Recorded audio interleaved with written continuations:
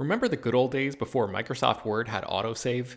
You'd type up some important document and then your computer would freeze and you'd lose hours of work just because you forgot to hit save? Well, that's what it's like going online without ExpressVPN. Every time you're connected to an unencrypted network, whether it's in an airport, a hotel, a cafe, or anywhere, your online data is not secure. Any person on that same network who knows what they're doing can gain access to your personal data. Bank logins, credit card details, passwords, all the stuff you don't want people seeing. Unfortunately, hacking has become much easier than it used to be. People don't even have to be exceptionally skilled to do it, and there's a lot of money to be made by selling your information on the dark web. ExpressVPN stops hackers from stealing your data by creating a secure, encrypted tunnel between your device and the internet. It's incredibly easy to use. Once the app is running, you literally click one button to get protected. And it works on your phone, laptop, tablet, and more, so you can stay protected on the go. I've been using ExpressVPN for a little while now, and I can rest easy knowing my info is safe and secure. I've heard horror stories of people who've been hacked, and it sounds like a massive pain to try to get any resolution in the aftermath, so I am not interested in finding out what that process is like. Secure your online data today by visiting expressvpn.com/film. That's expressvpn.com//film. And you can get an extra 3 months free. expressvpn.com//film. Hello, everyone, and welcome to Slash Film Daily for August 25th, 2017. On today's show, we'll go to the water cooler. HT will be talking about watching a Korean reality television show. Ben Pearson will be talking about visiting the Broad Museum. In the news, we'll be talking about another Joker movie that's apparently in development. Matt Reeves clarifies his comments on the Batman being part of the DCEU. The Obi-Wan movie's working title has been revealed. What does it tell us about the movie? A Starsky and Hutch reboot from James Gunn, live-action Teen Titans casting, and some comments from James Cameron on Wonder Woman that you won't want to miss.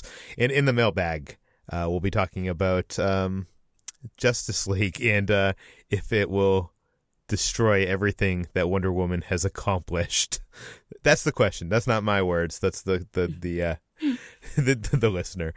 With me on today's show are Ben Pearson. Hey, what's going on? And Hoai Tran Bui. Hey, everyone. Okay, so I've already talked about what I have been up to this week with the Medjcastle stuff. And you can read, I actually wrote up it in depth on the site. You can read it on slashfilm.com if you want more of that than what I said earlier this week. But HT, what have you been up to? So I recently discovered that Steven Yeun who is from The Walking Dead and Okja, was recently on this Korean reality series that I've watched a couple episodes of, but it's called The Return of Superman. And it's possibly the purest reality show you could ever ask for, because it follows these celebrity dads for 48 hours in their life as they try to take care of their kids without the mom. So the mom goes away for like 2 days, and the dad has to, raise the kid on his own with cameras and everything. And it's a lot of just like hapless dads kind of trying to make their way and like figure out what they've been missing this whole time with the moms taking care of everything. But it sparked a really great dad parenting phenomenon in South Korea, which has been sort of more traditional in its gender roles. But mostly it sparked a lot of viral clips of adorable babies eating and being spoiled by celebrities, because it's a super popular show. So celebrities will come on and do like promotion for their current like movies or TV shows or music. And usually it's mostly like Korean celebrities, but here Steven Yeun showed up, I'm presuming because he was promoting for Okja. But it was adorable because he was playing with this one kid, William, who's a half Australian kid of an Australian comedian. And the kid cried immediately as soon as he saw Steven Yeun, but they bonded after he fed him, of course. So there's a lot of your regular eating clips, just like kids eating, or just adorable clips. So it's a really fun show. It's really pure. It's definitely something to watch when you're just kind of bogged down by the terrible news of 2017, because even if it's a reality show, it's definitely something that feels less scripted and just more about like these day-to-day lives of these Korean celebrities. And where can you watch this again? It's actually all on YouTube. So if you search for The Return of Superman, KBS is the channel. They have uploaded all the episodes with English subtitles too. You have to press the little CC button, but they have everything up to like last week's episode of the episodes, and they're all like an hour and a half long. I used to watch it for Tablo, who's a great Korean rapper from the group Epic High. So yeah, it's a really good show. Ben, what have you been up to this past week? My wife and I on Saturday went to the Broad Museum in downtown Los Angeles for the first time. I always thought it was Is that how the you pronounce Broad. it? Yeah, I always thought it was the Broad Museum because that's how it's spelled, but it's named after like people's last names, and it's like actually it houses their collection, like this couple's collection, and apparently the way that you pronounce their last name is Broad, so it's the Broad Museum.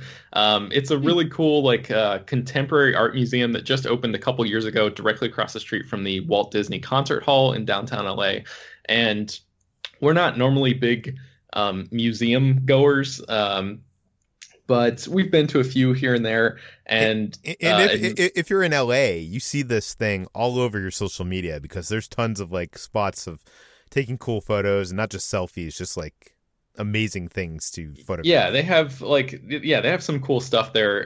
There's an exhibit that's like a 10-foot tall recreation of dining room furniture that you can like walk around and walk underneath. And I guess the artistic value in that, like the drive of creating that piece, is to sort of transport you back to the feeling of childhood, you know, when you were little and like maybe wandering around underneath your dining room table as a kid or something. It's supposed to just like be able to bring you back to that state of mind. There's like a giant a dog made out of what looks like balloons, like balloon art. That's huge. It's probably like, I don't know, 15 feet tall or something like that. But yeah, one of the bigger things that they have there right now is the Infinity Room, which is this experiential installation. It's only there until September 30th, but if you're talking about social media and the Broad, this is like the big thing right now. It's like all over Instagram, and it's like a big, that's what draws a lot of people to the museum. General admission to the Broad is free, but you have to get there and then have like a separate ticket to make your way into this Infinity Room. And we were reading a little bit about it. Long story short, we didn't get into this thing, but we were reading about it, and basically each person can only be inside this room for somewhere between 45 seconds to 1 minute long. That's it. And they kick you out because they have such a high demand of people wanting to go and check it out. It's basically like a room with a ton of mirrors all around, and then LED lights hanging everywhere, and it just looks like, you know, space going off into infinity. It looks pretty cool based on the pictures that I've seen. So not to interject, but DC had that exact same exhibit at the Hirshhorn Museum, the Infinity Room, where you could only be there for like 30 seconds, take a picture, and leave. Did you see it? Yeah, no, I didn't get to because the line was so long. You had to get there like in early hours in the morning, like 6 a.m. just to get in line and and I went to the Broad like I want to say a few months ago, and I got there really early when it opened, and it was already sold out by the time I got there. Yeah, it's crazy. So that's really the only thing that I wanted to talk about was like how insane it is that the lines in this thing are that long, and like how Instagram culture has like co-opted museum culture in such a big way, because we got there at like 2 p.m. And I asked the guy just for kicks. I knew there was no way we were going to get in, but I asked somebody working there, like, hey, if we wanted to like put our name down on the waiting list for this thing, how long would it take? You know, what are the chances of us getting in? And he's like, oh yeah, you could go put your name down, but it'll probably be like a 5 or 6 hour wait from that point until you get in. And people, the line is insane. Like all day long, people are standing there for hours and hours and hours just to get 30 or 45 seconds in this room to take their selfies. It's so crazy to me. But before that, I think they had the rain room, which like same thing, you got to walk into, and it was raining everywhere except for where you walk. So like you walk around and the rain would stop wherever you were. Yeah, my wife got to do that. She said it was really cool, but I didn't get a chance to do that one. But yeah, anyway, that's all. The exhibit is going to be on display here until September 30th. So if you love the idea of waiting 6 hours for a 45-second to a minute long experience, then go check it out at the Broad. Okay, let's move on to the news. We have a lot of DC stuff today to talk about. I feel like lately it's been a lot of Marvel, DC, and Star Wars, and I assure you guys we're going to cover more than just that. But it's just we can only cover what is out there and what's interesting. Okay, so yesterday we reported that DC is considering making a Joker standalone movie where it's going to show the Joker's origin story. And a day later, we found out that there's another Joker movie in development. This one, a Joker and Harley Quinn story that is going to be directed by the Crazy Stupid Love filmmakers. Brad Oman wrote it up for the site. Yeah, so the Joker and Harley Quinn are getting their own spin-off movie. This is going to be coming from the guys who directed Crazy Stupid Love, Glenn Ficarra and John Requa. Warner Brothers and DC have had these guys developing a story about the criminally insane romance between the Joker and Harley. This is supposed to be taking place after Suicide Squad 2, so it's hard to speculate about where we're going to see them in this story. It's not it doesn't, we don't know if it's going to be like the beginning of their romance or if it's going to be sort of in media res as the action is going on. It takes place sort of at the same time as some of these other DC films. This movie is going to be taking place in the DC extended universe. And now we have to specify that because the Joker origin story is not going to be in the DCEU. It's going to be part of Warner Brothers' separate comic book universe of stories that they're, these one-offs and standalones that they're doing. But this one is supposed to be in the sort of main continuity, if you will. And that's really all we know right now. It's supposed to just focus on their love story. So we're sort of assuming that's going to be something like the comic book version of Bonnie and Clyde. But we know that Jared Leto and Margot Robbie are involved, and we know that the studio is looking to make this a priority, and they have to get it moving relatively quickly because they have to they have deals with Jared Leto and Margot Robbie of how long they can be on retainer essentially to play these characters. So they sort of have to get while the getting's good, so to speak.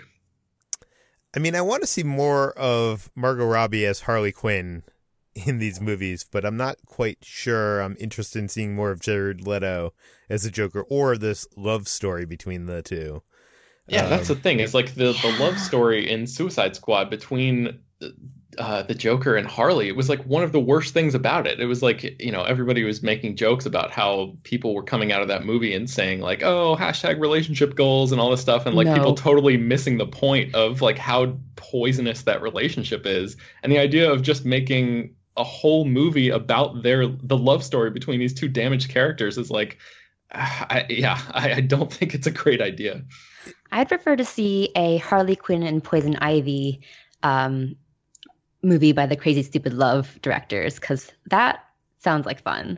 Yeah, and that's another thing I should say, sorry to interrupt, is that Gotham City Sirens, which is the movie that Margot Robbie is supposed to be playing Harley Quinn again, and that one's supposed to be more of like a female-centric thing. I think Poison Ivy is supposed to be in that, maybe Catwoman. Some of the other major DC female heroes and anti-heroes are supposed to be in that movie. That is also still on the table. So this is a separate movie from that. So I just wanted to clarify. It certainly sounds like Warner Brothers does not know what they're doing. But more on that later. Yesterday, we reported this quote from director Matt Reeves, basically saying that the Batman would not be part of the DCEU. We did give you the quote, and that's exactly what he said. But he's taken to Twitter now to clarify his statement. And it was kind of like what you wrote in your article, HT, about... anyways, yeah. What did he say in this clarification? Matt Reeves tweeted today that, of course, Batman will be part of the DC universe. Batman will be Batman. In my comments from a while back, I was talking about the Batman being a story specifically about Batman and not about others in the universe, that it wouldn't be filled with cameos servicing other stories, but just Batman by himself, which makes sense. It sounds like he was just saying that it wouldn't be burdened by any world building or cameos from the Justice League members, like movies like Batman v Superman, or even Wonder Woman had. Wonder Woman had, a cameo from Ben Affleck's Batman in the form of like a letter and sort of a reference to her appearance in Justice League, but not strongly. So I'm guessing that Warner Bros. Is letting Matt Reeves do his own thing with Batman and just like let him be in his own little corner, which is kind of what I got the sense of, even when he said it was a standalone film, which veered uncomfortably close to what the language they were using for the Joker movie, which is why everyone got so confused. But that's the case. Batman will be in the DCEU, and it will be part of the same Justice League Batman. Oh, that's too bad, because now we can't see Alfred, open up files on Batman's computer and play, trailers for upcoming DC films. I'm so looking forward to that. Also in the news is James Cameron is, doing a lot of press recently, and he was asked about Wonder Woman. James Cameron has always been a filmmaker who has had strong female leads in his films. And he was asked by The Guardian about Wonder Woman. He said all the self-congratulatory back-patting Hollywood's been doing over Wonder Woman has been so misguided. She's an objectified icon, and it's just male Hollywood doing the same old thing. I'm not saying I didn't like the movie, but to me, it's a step backwards.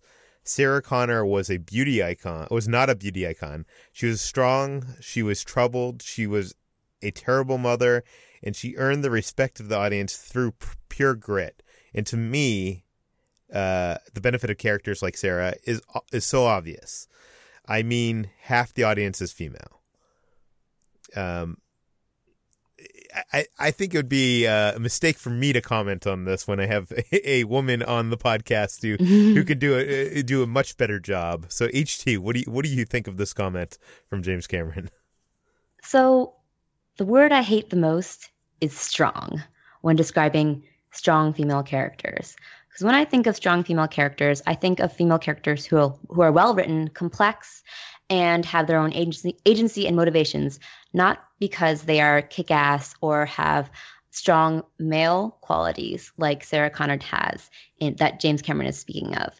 So the way that James Cameron is speaking of Sarah Connor versus Wonder Woman is he's kind of raising up these male strong qualities of like physical strength and ability to actually hold their ground on the battlefield, although Wonder Woman has that too, versus feminine qualities, which are considered weaker, like compassion, like empathy. And I hate that those qualities are always considered weaker. They are not. They are, or even beauty. I feel like, or even beauty. Yeah. I think it's completely reductive the way that he's approaching Wonder Woman as a pinup icon. It sounds like he didn't even see the movie. He's just talking about her in the pop culture zeitgeist, and that's a whole nother problem. But the Wonder Woman that we saw in the movie, as played by Gal Gadot, is everything that he says. She's complex. She has her own issues. She comes in with this very black and white worldview that gets changed throughout the course of the film, and she's flawed in those aspects. She's not just like this perfect, wide-eyed character who comes in just to be adored because she's beautiful. She has these strengths of character that make her worth cheering on and being a strong female character, which is the word, again, I hate. But yeah, I dislike that sort of venerance that we have for female characters who only embody what male characters have, or like what we think of as great male characters. Like, yeah, a great female character isn't a great female character because they're more masculine than the general, feminine archetype. Like, I think that's a mistake. Agreed. And I would like to say that Sarah Connor, though she is a great character, she kind of is this based in this sort of old sense of, or this archaic sense of how we think of strong women, is that they're isolated. They're not surrounded by other women. And I think that Wonder Woman, Diana, is so much stronger by being surrounded by all these other equally strong and complex female characters around her. And I really like that we're having more of that kind of representation, that women can be strong with other women. They don't have to be competing or, thrown against each other. I have a lot to say about this, but again, James Cameron is wrong. And for our final piece of DC news on today's podcast, we have some live action Teen Titans casting that is colorblind. HT, you wrote this article for the site. What do we know? So Anna Diop was cast as Starfire in the Teen Titans live action series, which is simply called Titans. And it's going to be on Warner Bros. Digital service. So it won't actually be under the CW, which is where Greg Berlanti mostly works, who is helping to run the show. As the show is also being run by Akiva Goldsman and Jeff Johns. But they're going to be first, Titans rather, is going to be the first in the slate of DC branded content to premiere on the digital service. Aside from that, Anna Diop, she is an actress from 24 Legacy, and she is a Black actress who's cast as Starfire, an orange-skinned princess or alien princess from Tamaran. Yes, Tamaran. So there were when this casting first happened, I did see a few people on Twitter complaining about it, which was very odd to me because I don't understand why you complain about a Black actress being cast as an orange-skinned alien, but apparently they think that Starfire has more Caucasian qualities. But whatever. Anna Diop, I'm sure will be great in the role, and she is another notch on the sort of trend of colorblind casting that Greg Berlanti has really spearheaded in the DC TV universe, which is really exciting. And I hope that it will someday make its way over to lead superhero roles rather than just the supporting characters, as well as movies, hopefully. But Greg Berlanti has been very adamant about having diverse casts in his shows. We saw that first with the casting of Iris West as a Black actress, Candice Patton, which resulted in us getting a Black Wally West, played by Keenan Lonsdale. We saw Franz Alashane Drama I feel like I butchered his name, but he took on the role of Jax Firestorm. And we saw Anna Diop with Starfire, which is really exciting. So I wrote in my article that this kind of trend that's going on and how we're seeing it more in TV, but less so in movies. We do see Chloe Bennett take on the role of the main character in Agents of S.H.I.E.L.D., and she is a half Asian actress who is playing Daisy Johnson, who was traditionally Caucasian in the comics. So that's really exciting.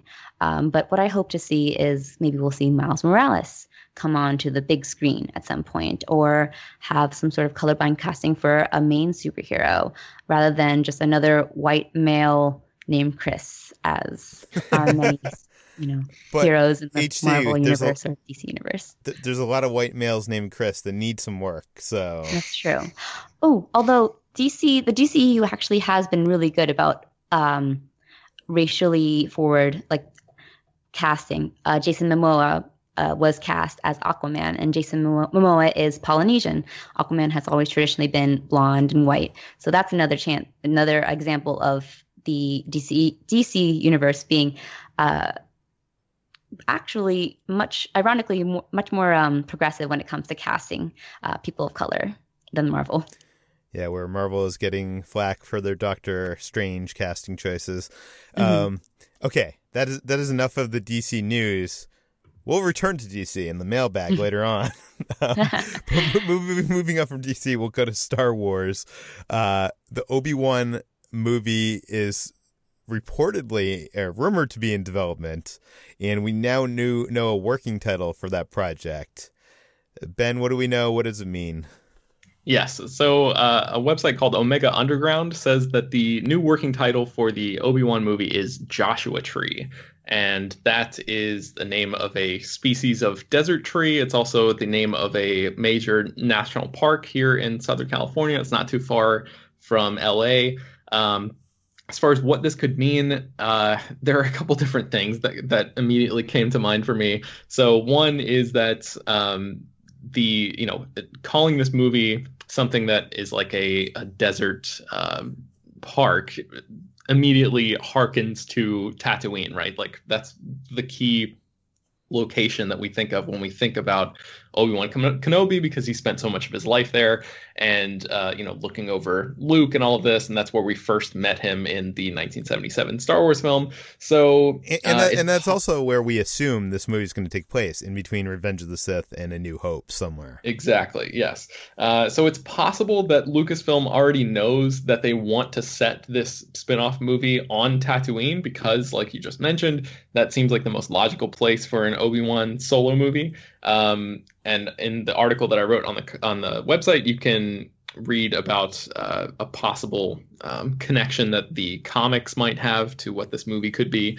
But it's possible that they could film some sequences in Joshua Tree, but the script hasn't even been written yet, so I think it's way too early to start talking about stuff like that. I think in all likelihood, this working title, if indeed it is the real one, is more of just a nod to where we saw Obi-Wan first in 1977. Because if you look at the young Han Solo movie, that film's working title was Red Cup, which is just a play on the word solo and didn't actually tell us anything about that movie's story. So I'm not sure how much we can really extrapolate from this.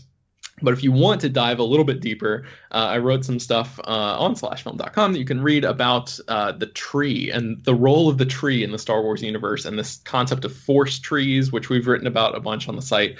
And The Last Jedi. And this is stuff that has come up just in the last couple of years. So it's not like, old Legends chronology. It's stuff that they are introducing for the future of Star Wars, which makes me think maybe there's something there, but who knows? Yeah, for sure. And this is, I think you first wrote about it with the Shattered Empire comics, and that was in 2015.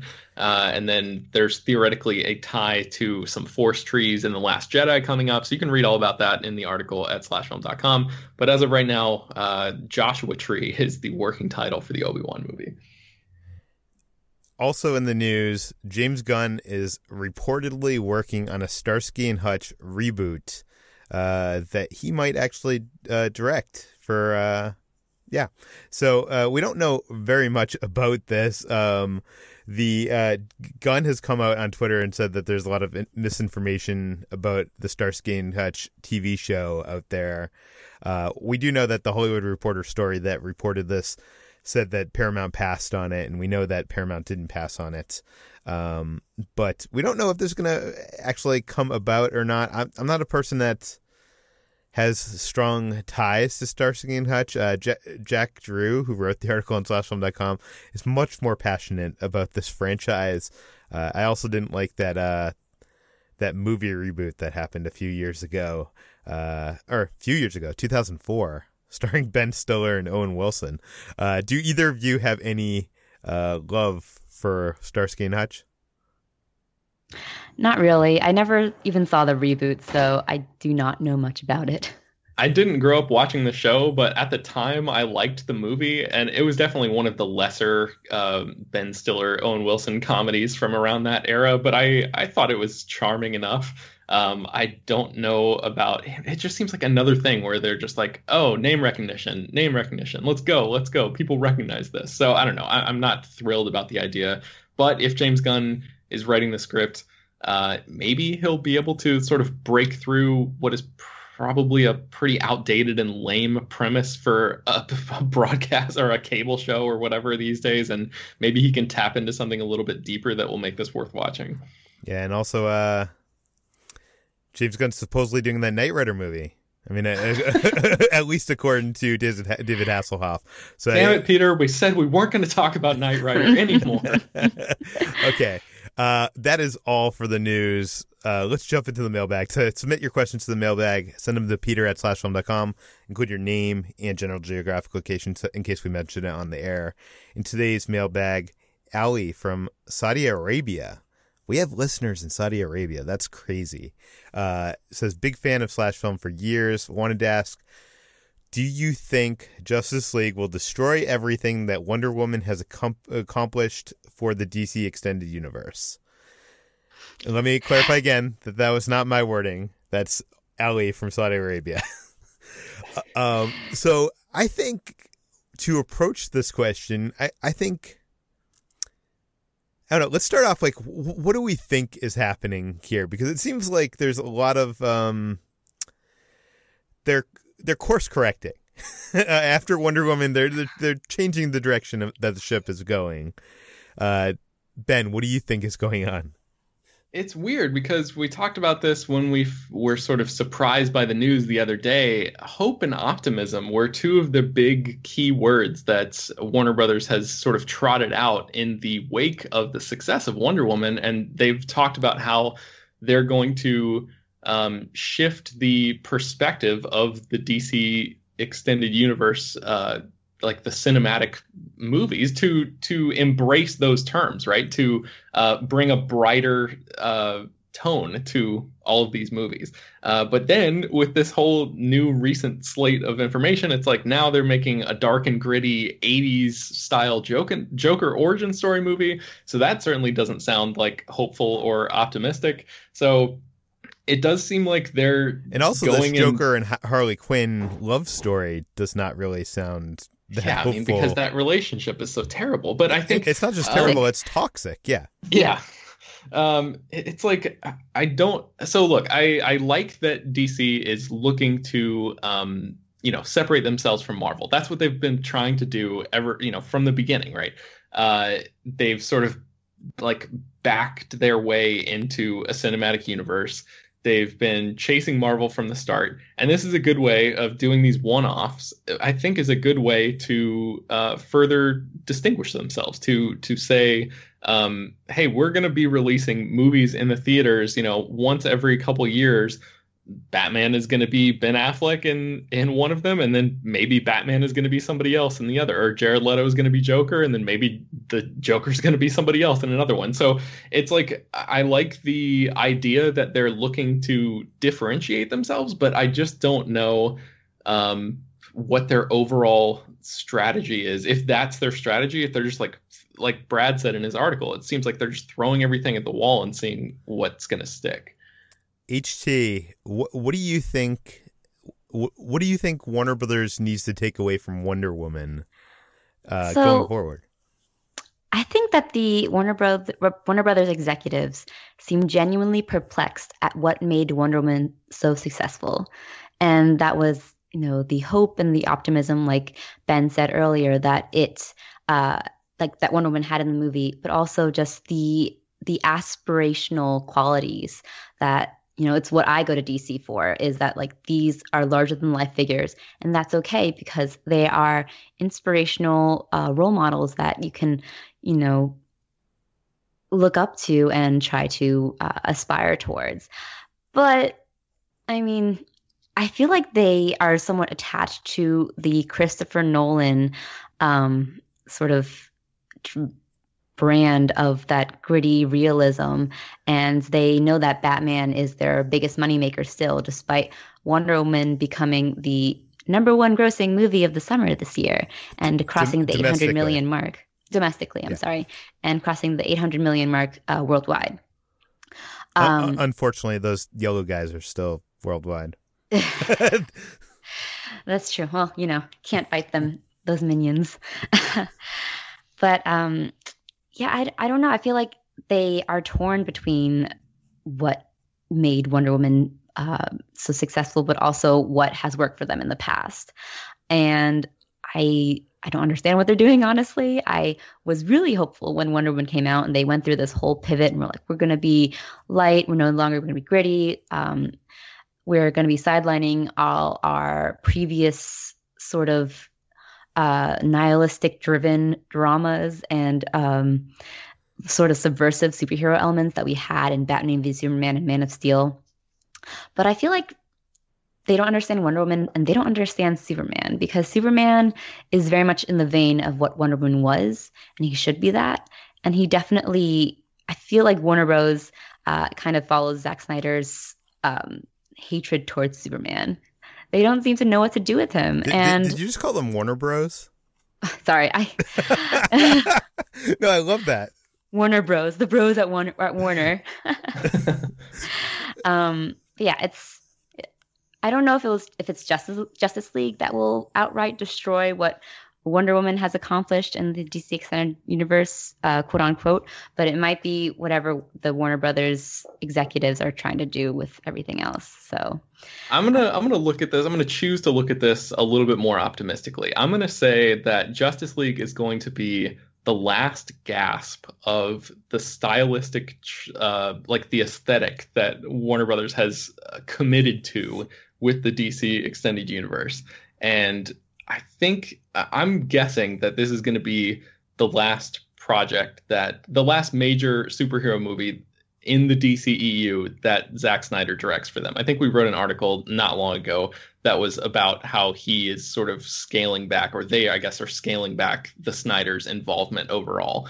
I think that they have seen the outpouring of love for Wonder Woman, and I have to think that, especially with the movie being as financially successful as it is and as critically beloved as it is, that they are going to see that and try to cater their future things toward that mentality as much as possible. So I think Justice League, I hope that Joss Whedon is going to be able to curb some of Zack Snyder's worst tendencies as a filmmaker. But even if it's bad, I'm not ready to write off the DCEU yet, because I think they're very much like in stasis right now, or like they're shifting, right? Like they're still in the middle of that pivot. And I think we aren't going to really know what the DCEU, what they want that to look like for another couple of years. So I'm gonna hope that they know what they're doing in the long term and are just gonna lean toward what people like. I just hope they don't see Wonder Woman as a fluke. Like a lot of Hollywood has often seen female-led movies or minority-led movies as flukes whenever they become successful. Right. See Bridesmaids, see Girls Trip. I hope that they see Wonder Woman as the beginning of a new era, instead of just, oh, this was a fluke accident. We're not going to have another female-led movie just because, it was all of these elements that made this successful, not just people want more of women, and people want more of hope and compassion, Yeah, totally. And to what you said earlier, studios have a history of looking at things and taking the wrong lessons from things. I think they looked at the Nolan films, and not just Warner Brothers, but all of Hollywood looked at the Nolan Batman movies and were like, oh, people want gritty and real. And I don't think that's the lesson to be taken from, The Dark Knight. The Dark Knight's like, probably one of my favorite movies. I'm not sure if it's in my top 10. But I think the lesson there is people want something that isn't stupid. A superhero movie that isn't stupid. They want something that's smart, that is created by an auteur filmmaker and, isn't playing to the lowest common denominator. And I think that's the lesson they should have took. I'm not a Zack Snyder hater. I also don't love Batman vs Superman. I like Man of Steel. And I just think that Warner Brothers probably picked the wrong director for this universe. Not to analyze too deeply into the pop culture landscape, but I think that the time that the Nolan movies came on, it was like this post 9/11 time where a lot of films were becoming much darker and much more realistic, and that really reflected, the political and pop culture landscape of the time. But now, I'm going to go political. In this era of Trump and just awful things happening in the news every day, people are looking towards escapism, which is why I think Warner Brothers, I keep saying bros, Warner Brothers is at a confusing point because they don't know whether to look at the past success of those films at that certain time in the last 10 years, or to look at what audiences want now, which is the escapist optimism of Wonder Woman. So. I know we're past the 1980s and we're past the montage stage of movies, but as a kid, I used to watch the Richard Donner Superman movie, and I used to love in the sequels to that, and I used to love those montages of Superman saving people, and it's fun, hopeful. I just, you don't get that from even Wonder Woman, I don't think has enough of that, and I feel like DC should be heading in that direction. I know that you can go in that direction and get to Hallmark Channel ish, but I think that's something that Marvel isn't doing, and I think I think it is smart for Warner Brothers to try to do something different than Marvel, and I think in the end, them trying to create the cinematic universe, this DCEU, felt too much like they were trying to do what Marvel was doing. I mean, essentially, Justice League, I know there hasn't been much out, but there's this bad guy that's trying to collect these boxes, and then once he gets these boxes, he can destroy the world. It's essentially Thanos, and I know it's from the comics, and I know I'm not sure who came first or what, but it is kind of like the same thing. So. Yeah, I think when it comes down to it, it's all about what HT said earlier about the aspirational qualities of these characters. These are supposed to be people that are the best of us, and they represent the things that we should be hoping to be, and trying to shape ourselves into being more like Superman. And that means more of those scenes you're talking about, Peter. More, empathetic toward other people and like looking to save people instead of brooding all the time. So I think if they can just embrace that idea and then build everything else around that, I think they'll be able to come out of this okay. And that's different enough from Marvel, where I feel like they'll still be able to do that. Because Marvel movies are great, but there's a lot of like snark and stuff in there too. There are some heartfelt moments here and there as well. But there's a lot of like the humor and stuff in Marvel movies, and like the general attitude of Marvel movies is different than the aspirational qualities that we saw in Wonder Woman. So I think if they really embrace that, they'll be fine. I agree with both of you completely. I feel like what Peter was saying before, DC was trying too hard to both be like Marvel, but be the opposite of them at the same time. So instead of going light and funny, they went dark and gritty. Yeah. But I think with Wonder Woman, they could do something completely different than what Marvel is doing and just go for the earnestness that Wonder Woman showed, like you guys were both saying. Because Marvel has always been, very funny and very glib. But I feel like they don't have enough of those genuine hero moments that we saw in Wonder Woman. And I feel like DC could build a whole brand off of that, because that's what I come to DC for. And I think that's what a lot of people come to DC for. I guess we're just going to have to wait and see when Justice League comes out. I know I've already said this before, but it's going to be interesting because if this is a good movie, everybody's going to, credit Joss Whedon and Jeff Johns. If this is a bad movie, it's all Zack Snyder's fault. And I think that's unfair, but we'll have to see. We'll have to see where this heads, and I'm sure in the next week we'll have another 10 DC standalone movies that are rumored to be in development, so we'll find out. You can find more of HT's work on /film and HTran Bowie on Twitter. You can find Ben at Ben Pears on Twitter and on /film, me at /film, and on /film.com, of course. If you have questions to submit to the mailbag, send them to peter at /film.com. You can subscribe to /film Daily on iTunes, Google Play, Overcast, and all the popular podcast apps. This is published every weekday. So come back tomorrow. We'll have more. Please go to iTunes, rate and review us, spread the word, help us out, and thanks for listening.